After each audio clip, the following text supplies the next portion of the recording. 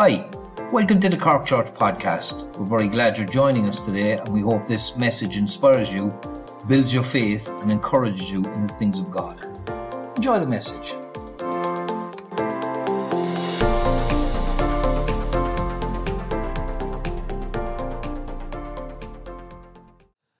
How do you see God?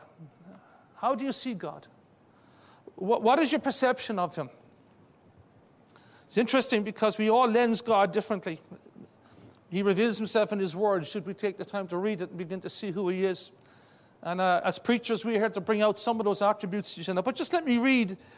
Hopefully this will flow into a thought tonight, because I am an eclectic sort of a guy. I started off with a thought and went all over the world again tonight. But going all over the world in my studies in the last 2 days, I've enjoyed every stop along the way. It's just how it all ties together, the preacher wants to know. But I just want to read, in Zephaniah chapter 3:17, it says, the Lord thy God in the midst of thee is mighty.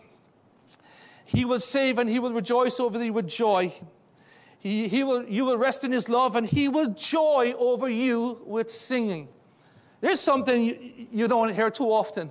And we had beautiful singers up here tonight, and I was really blessed in here. And I know you were blessed if you had any sort of an open heart tonight by the worship. But can you imagine that God sings over His people? That's a thought. He rejoices over you with singing. Well, I'm telling you one thing. There's some singers I always wanted to go and hear in concert. But can you imagine hearing the very voice of God singing over you? That's a thought for you tonight. I'm not even going there. I'm just going to put that out there as we come into the Word tonight. He will joy over you with singing. Lord, give us a revelation of Thyself tonight, O God. Psalm 105, verse 39. He spread a cloud for a covering and a fire to illuminate the night.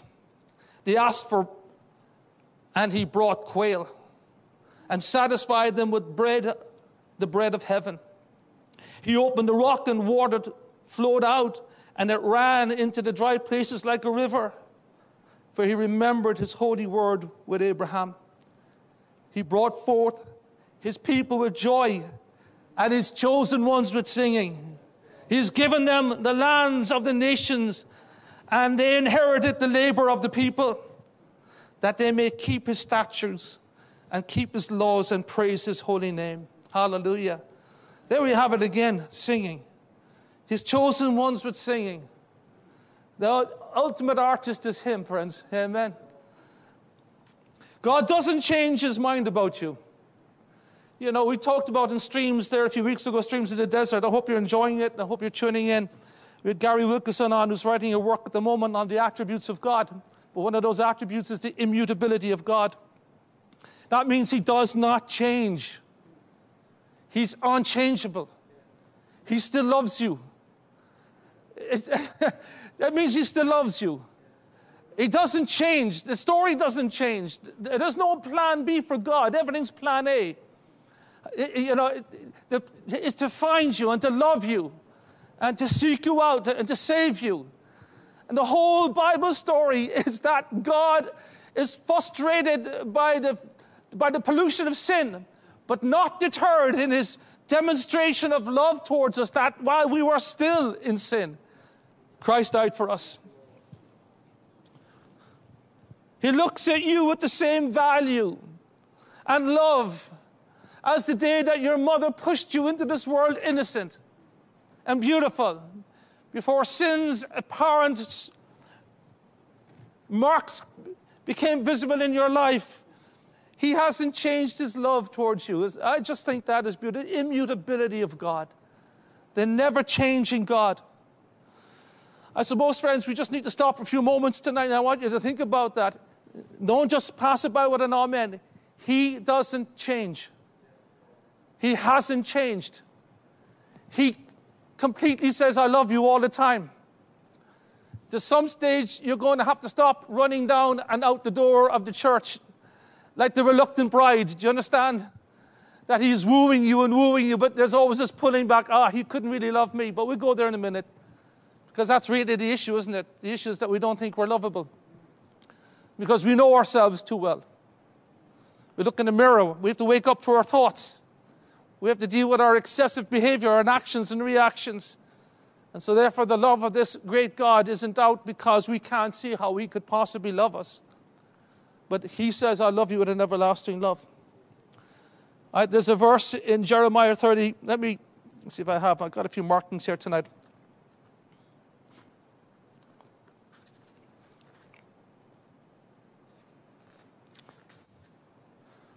Jeremiah 32, verse 40.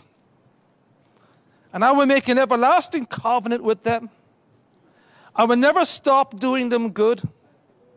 I will put a desire in their heart to worship me, and they will never leave me. I will find joy doing good for them, and will faithfully and wholeheartedly replant them in my land. Does that tell you something about the passion and love of God? Contrast that tonight against whatever problem or woe that you're in, and the temporary suffering that you may be experiencing, against this infinite love, this love that is coming after you, friends, is not going to let you go. If you go in the previous chapter, in chapter 31, there's a tremendous verse here. It's actually one worth remembering if you want to quote the Bible, Jeremiah 31:31. It's an easy one to remember. The day is coming, says the Lord, when I will make a new covenant with the people of Israel and Judah. This covenant will not be like the one I made with their ancestors when I took them by the hand and brought them out of the land of Egypt. They broke that covenant, though I loved them, and I was a husband that loved his, like a husband that loved his wife, says the Lord. But this is a new covenant I will make with the people of Israel. After those days, says the Lord, I will put my instruction deep within them, and I will write them on their hearts. And I will be their God, and they will be my people. Hallelujah. This new covenant, this promise of guaranteed love, this legally binding contract that God is going to do for the human race and for people that will turn to him. I will rejoice over them. I will always do them good. This is an eternal and everlasting covenant. I will make this everlasting covenant. I will continually rejoice over you, and I will continually do you good. Well, that's what the word everlasting means.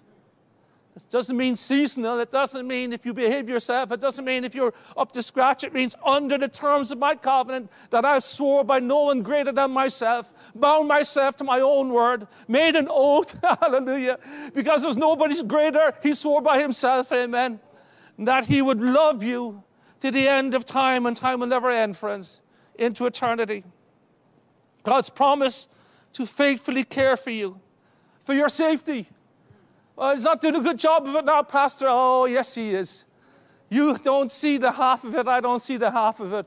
But when the Bible says we see through a glass dimly, but then we will see, even as we are fully seeing ourselves. Friends, there's times when there's mists there. There's times, friends, when there's a bit of a fog there. But he's the never-changing God. His presence is with us all the time. I will never leave you, nor turn away from you. Hallelujah. And then I began to think, as I was going through all those thoughts in my study today, I began to think of a story that many Christians would know. It's a very well-known story in the Old Testament. And I preached it many times, and I love referring to it because I think it's one of those passages that excels about the love of God. Because the whole narrative is the love of God. Now remains these three things: faith, hope, and love. But the greatest is love. So the whole Bible, Jesus said, when they asked what is the greatest of the commandments, he says you can sum it all the way up. Love the Lord your God with all your heart, all your soul, all your mind, and all your strength, and love your neighbor as yourself. On these two things, the whole law hangs. So if you want to distill your Bible down to a storyline, is that God is love, and God has made a legal contract to love you, and God is looking only to bless you, and he's immutable, so he doesn't change. And we find that hard to conceive because we change like the Irish weather. You know, if you don't like the Irish weather, you wait 10 minutes and it changes again. But it never changes. But there's a beautiful story, and it's found in the book of 2 Samuel chapter 9. If you have your Bible tonight, 2 Samuel chapter 9. And it's a story about King David. King David has become the second king of Israel. Saul has died, the first king. Saul really turned against the hand of God. You know, he rebelled against God. He was a proud man. He was a man that that didn't really walk in a divine order. He tried to walk in an order of his own making all the time and really ended up very poorly. But David, the Bible says, is a man after God's own heart, a king. Even though when you read David's life, there's many reckless moments. There's many things in David that are very unlovable, friends, and actually and for many people unforgivable. Not to slate this man, but a man of his times and a man that did love God nonetheless, and the hand of God was upon him. So at this part of the reading, he is now the second king of Israel, and he has made Jerusalem his capital. So this is the first time Jerusalem has been brought into the kingdom of Israel. The Jebusites up to that time were the owners or the rulers of the Jerusalem city. And so he's there, and so that's your background. If you're not a Bible reader, or you're new to the Bible, or you're a young Christian, this is the background. In your Old Testament, this is part of the story of the history of Israel, leading right up eventually to the history of Christ and the birth of the new church. And one day David asked, is anyone in Saul's family still alive? Anyone to whom I can show kindness? For Jonathan's sake. He summoned a man named Ziba, who had been one of Saul's servants. Are you Ziba? The king asked. Yes, sir, I'm Ziba, replied. The king then asked him, is anyone still alive from Saul's family? If so, I want to show kindness to them. Ziba replied, yes, one of Jonathan's sons is still alive. He's a cripple in both feet. Where is he? The king asked. In Lo-debar, Ziba told him, at the home of Marek, son of Amiel. So David sent for him and brought him from Mark's home. His name was Mephibosheth. He was Jonathan's son and Saul's grandson. When he came to David, he bowed down low to the ground in deep respect. And David said, greetings, Mephibosheth. Mephibosheth replied, I'm your servant. Don't be afraid, David said. I intend to show you kindness I intend to show you kindness to you because of my promise to your father Jonathan. I will give you all the property that was once belonged to your grandfather Saul, and you will eat here with me at the king's table. Mephibosheth bowed respectfully and explained, who is your servant that you should now show such kindness to a dead dog like me? I suppose we can all relate to Mephibosheth, can we? If you don't know what's going on here, Mephibosheth is the grandson of King Saul. In the time of David taking the throne, an awful lot of bloodletting. In those days, they would try to kill any lineage that would try to lay legal claim to the crown. So David's followers went into a bloodlust after David became king. And they started butchering the family of Saul and Jonathan. And any way they could find them, they would butcher them because they didn't want. It wasn't on the instruction of David, but this was just what they did in those time frames. It was evil, it was wicked. And so this man, when he was a little boy, when he was actually 6 years old, this all happened. The house of Saul fell, the house of David rose, and in that time of bloodletting, his nurse very quickly tried to take him from the castle and get out of the castle, bring the child into hiding. And as she was doing that, the child was 6 years of age. She dropped the little child at 6, and the Bible says she dropped him on his head, and he became a cripple, became paralyzed. And so he lived in fear for all of his life up to his adult years. He lived in hiding because he is now the dispossessed son of a king. He's fallen. He's on the wrong side of the new king. He's living in shame. He's living in fear. And this is the background of Mephibosheth. And so David, of course, wants to show him kindness. And, we know the story. The Bible readers know it very well. But I was sharing with Patrick before the service. It's amazing when you read these verses again. Other things touch your heart that you've never seen before. So I looked at the word kindness. And as many have, it means a lot more in the Hebrew than it does just in the translation into English. The word kindness here means to stoop down to an inferior to do them good. I want you to think about that for a moment. So you have to start seeing the parallels here. David is the type of God, if you want to put it this way. Mephibosheth is a son of Adam, like all of us, fallen as a child, fallen into sin, broken, cursed because of sin. He's now a cripple. He's no utility. He's living in fear. If you want to put it this way, he's on the wrong side of God. Everything is wrong about this man. He's from the wrong blood lineage. He's on the wrong side of town. And he's right, and David wants to do him good. And you can imagine when he hears these overtures from David, he's probably thinking, yeah, right, your people killed everybody else. My back will be turned and you'll have me impaled like the rest of them. You know, and how could you possibly love me? I'm not very lovable anyhow. Look at me, I'm a cripple. Even if my father was the king today, I would be looked upon with disdain. Nobody would have a cripple and put him on the seat at the table of a king. Nobody would do that.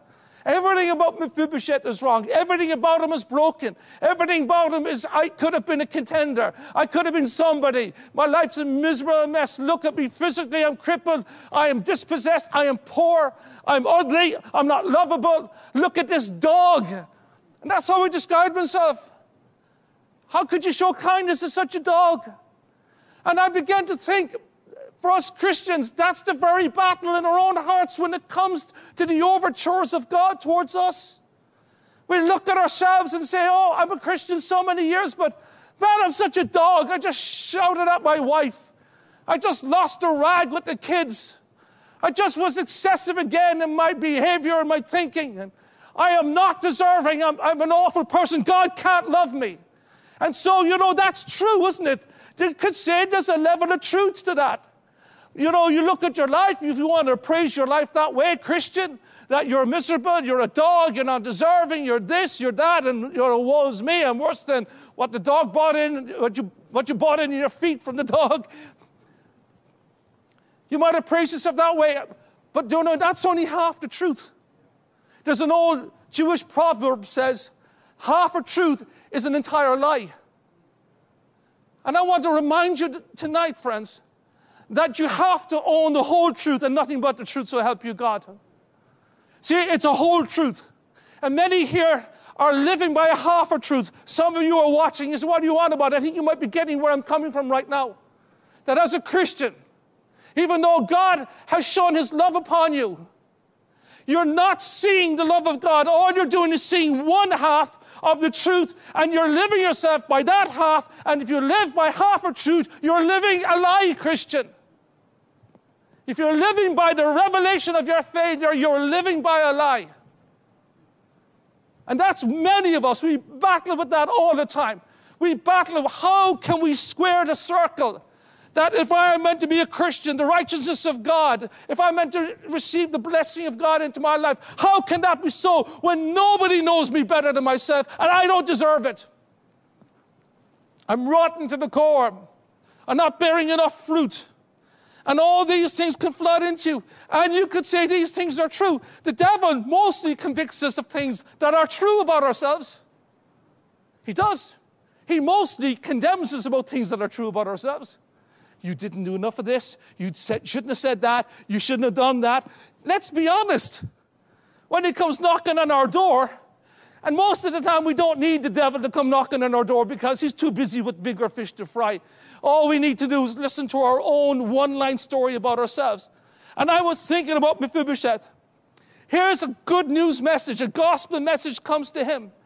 David, if you read the start of the passage, he says, is there anyone left to Saul that I can show him kindness because of Jonathan? Now, so some of you don't know what that means, but you have to go back to 1 Samuel chapter 19, I think it is. We won't go there because I haven't got the time. But it's 1 Samuel chapter 20. So it's sometime earlier when David was a younger man before he became king of Israel. He had a very close friendship with Jonathan, who was Saul's son, who was the father of Mephibosheth. And when they were young men, Jonathan saw the touch of God upon David. He knew that God had called David to be the next king, even though in the lineage it should have been Jonathan. Jonathan was the king's son. He was first in line for the kingdom, but he knew that he wasn't going to be the king. He saw the touch of God upon this lowly shepherd boy that nobody ever cared about. He saw the anointing of God on him, and they became the best of friends. It was amazing, really. The friendship was a very, very endearing friendship, to the point that Jonathan was relinquishing the throne in his heart and saying to David, one day you're going to be king. And you go back to that chapter 20 and you see this incredible story. And it says, Jonathan and David, because of their passionate friendship, they made a covenant. You know, and that was a very big thing. They covenanted. They said as young men, you know, and you know, sometimes when you have a close friendship, you know, when you're years ago hanging out in the treehouse with your buddies, you're playing cowboys and Indians with your best friend. Nobody does that anymore, do they? I mean, maybe playing PlayStation, whatever. And, you know, we'll always be the best of friends. When we get older, our kids will be friends. We will look out for each other. You know, we'll always, and then, of course, life goes on. And 99.99% of the time, we don't make good on those promises. We just move on to our own busyness of life and our own traumas and troubles. And, of course, it just doesn't seem to work out that way. But with Jonathan and David, they made a covenant. And Jonathan said, you know, promise me. I'm paraphrasing. Go back there and read it tonight. It's a beautiful passage. He said to David, he said, you know, promise me, David, when you're king, that you would do good to my household, to my offspring. And David, even make your enemies be good to my offspring. And interesting is that even at the hand of David's enemies, they have to honor this covenant. Interesting, beautiful thing. So there's this covenant, there's this contract, there's this commitment that is put in all those years earlier. And Mephibosheth, of course, doesn't know anything about that. Mephibosheth wasn't even born. And all these years later, David remembers his covenant. He remembers his covenant with Jonathan. And so he says, is there anyone left that I can show goodness and kindness to? And so Mephibosheth is looking at all his brokenness. He's on the wrong team. He's on the wrong side of the tracks. He's on the wrong side of the argument. He's a fallen, dispossessed son of a king. He's fallen in sin. He's broken. He's got nothing to offer. There's nothing beautiful about this man on any level. And yet, David comes with that loving heart and says, I want to sit you at the king's table. I want you to eat with me in Jerusalem. I want to restore everything that the devil took from you. I want to restore your lands to you. I want you to restore your crops to you. I'm going to give you a team of people to work the land for you. And there is this sense of, you can imagine with Mephibosheth, when he bowed to the ground, he says, how are you going to do this to such a dog as I? And I want to tell you, that is the age-old responsibility of everybody. Because, friends, when we're confronted with such undeserving love, and it is undeserving love, he was on the wrong side. Let me tell you, if it was the other way around, if he had the power in his legs, he would have been out there fighting against the same David and calling for his blood and chasing him down as they did for many years. His father and all around chased David down to try to kill him many, many times. But I want to tell you, friends, the Bible says, while we were still enemies, Christ died for us. And it's very important when you think about the love of God to do us good. I will never turn away from doing you good. I want to show you kindness. I want to stoop down to an inferior.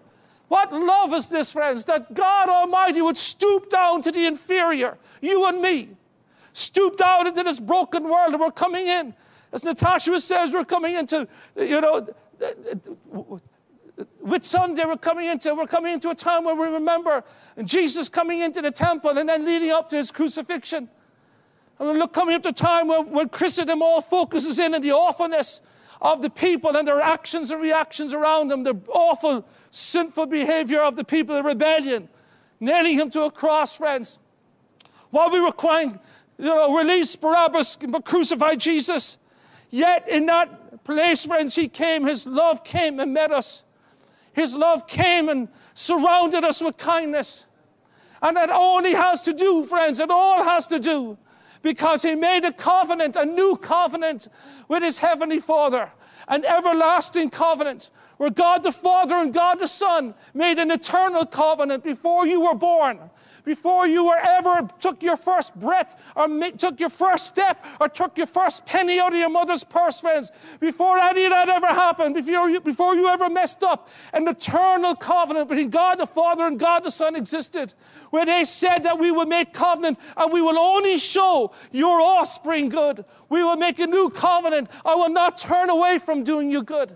And so in that grace that flows to us, friends, you can become so self-centered. You can look at all your failure. You can say, I'm undeserving, and yes, you are undeserving, but he makes you deserving, friends. He brings you in. The whole truth is not the appraisal that you make of yourself. The best person to appraise your life is God himself. And to the Christian, he says you're clean. To the Christian, he says you're justified. To the Christian, he said, I don't call you a servant, I call you a friend. To the Christian, he said, I brought you in and made you a partaker of the divine nature. I've seated you with my Son in the heavenly places. I have given you a new robe, a new name, a new destination, friends, a new identity. So you can look at all your failure and you can sob about it, or you can look to the covenant of grace that was made beforehand. I can tell you with Mephibosheth, it's only when he knew that David made a covenant with his father all those years ago,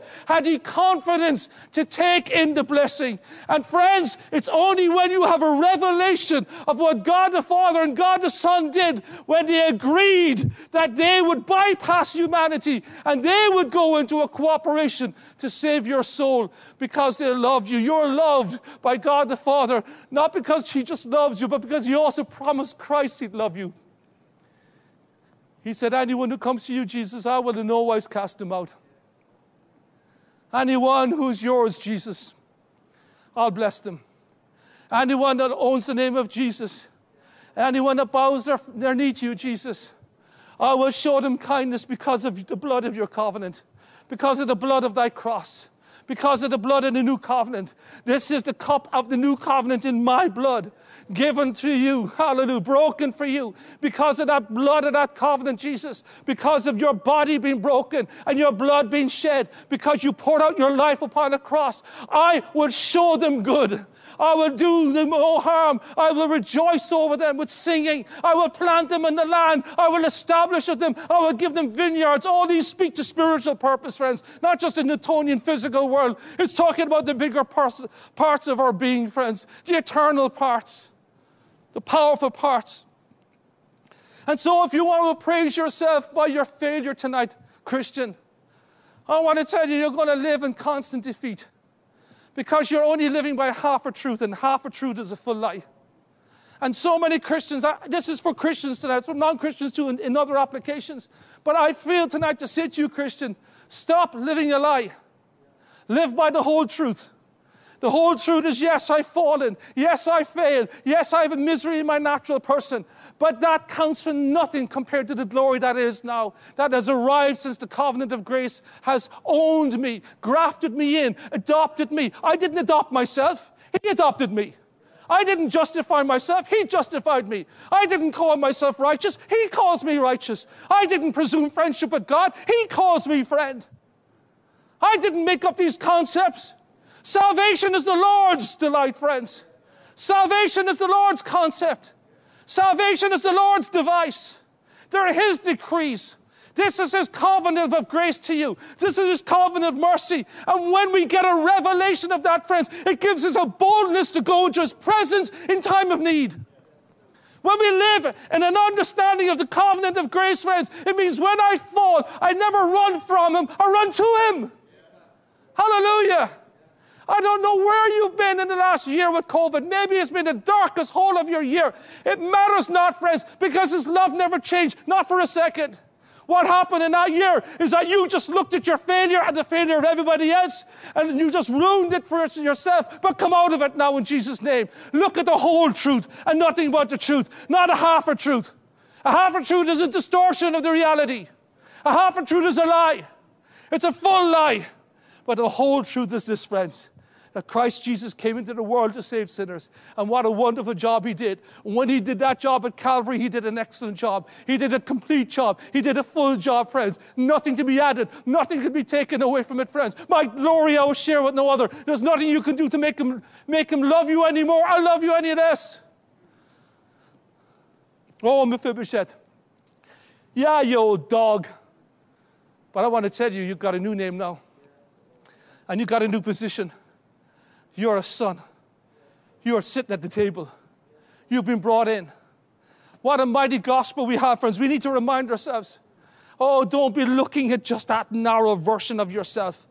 But as you begin to look to that higher truth, of the justification of God and the legal basis in which he did it through Christ, then you start to live by that nature, friends. Then the supernatural starts to lift you up to a higher realm.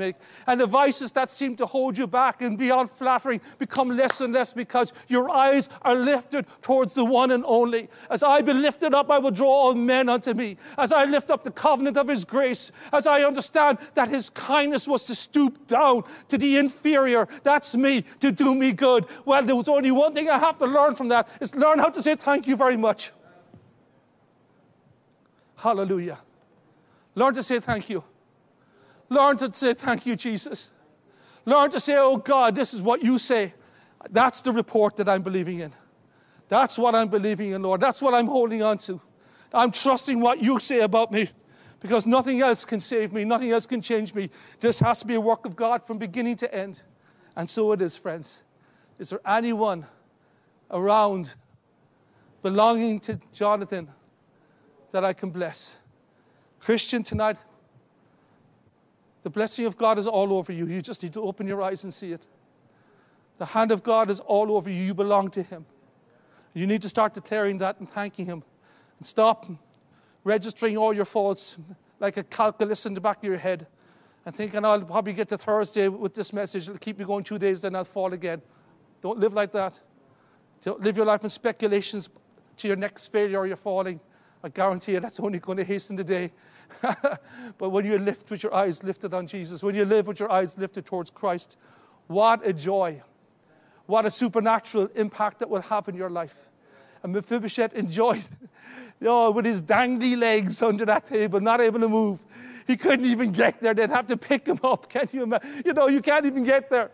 You're so down on the floor at the moment. Some of us are so wretchedly broken because of our own failures and other failures.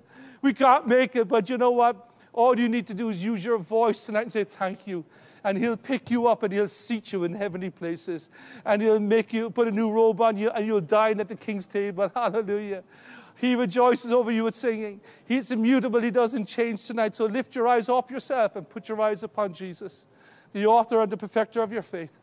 That's the whole truth and nothing but the truth. That's the gospel story. God who never changes in his love. His plan is steadfast for you. He doesn't see your sin. He put it on Jesus. And he says, look to me and live. And if you just look to him again tonight and raise a hand even in your chair, wherever you are, and say, thank you, Jesus. I look to what you say about me. I'm not listening to what I say about myself anymore, Lord. I'm just a total idiot when it comes to appraising these situations. I take your appraisal and I bless you, Jesus, and mean it. And as you do, I can tell you, the Holy Spirit, the third person of the triune God, will come and give you the victories of Calvary. You'll begin to see fruit in keeping with repentance, because it's the fruit that he'll bring, because it is the fruit of the Spirit. Not the fruit of your discipline, not the fruit of your religious abilities, not the fruit of your commitments to him. It's the fruit of the Spirit. Love, joy, peace, kindness, meekness, gentleness, self-control. He will give you without measure tonight. Father, as we close this service tonight, Lord, as we just had a simple look at the historical Mephibosheth, and we see ourselves in him, Lord, we thank you tonight, God, that you are far greater than even David, Lord. And David bought Mephibosheth, Lord, and it's a type. And David had his moments, God, but there was no changing in you, Father.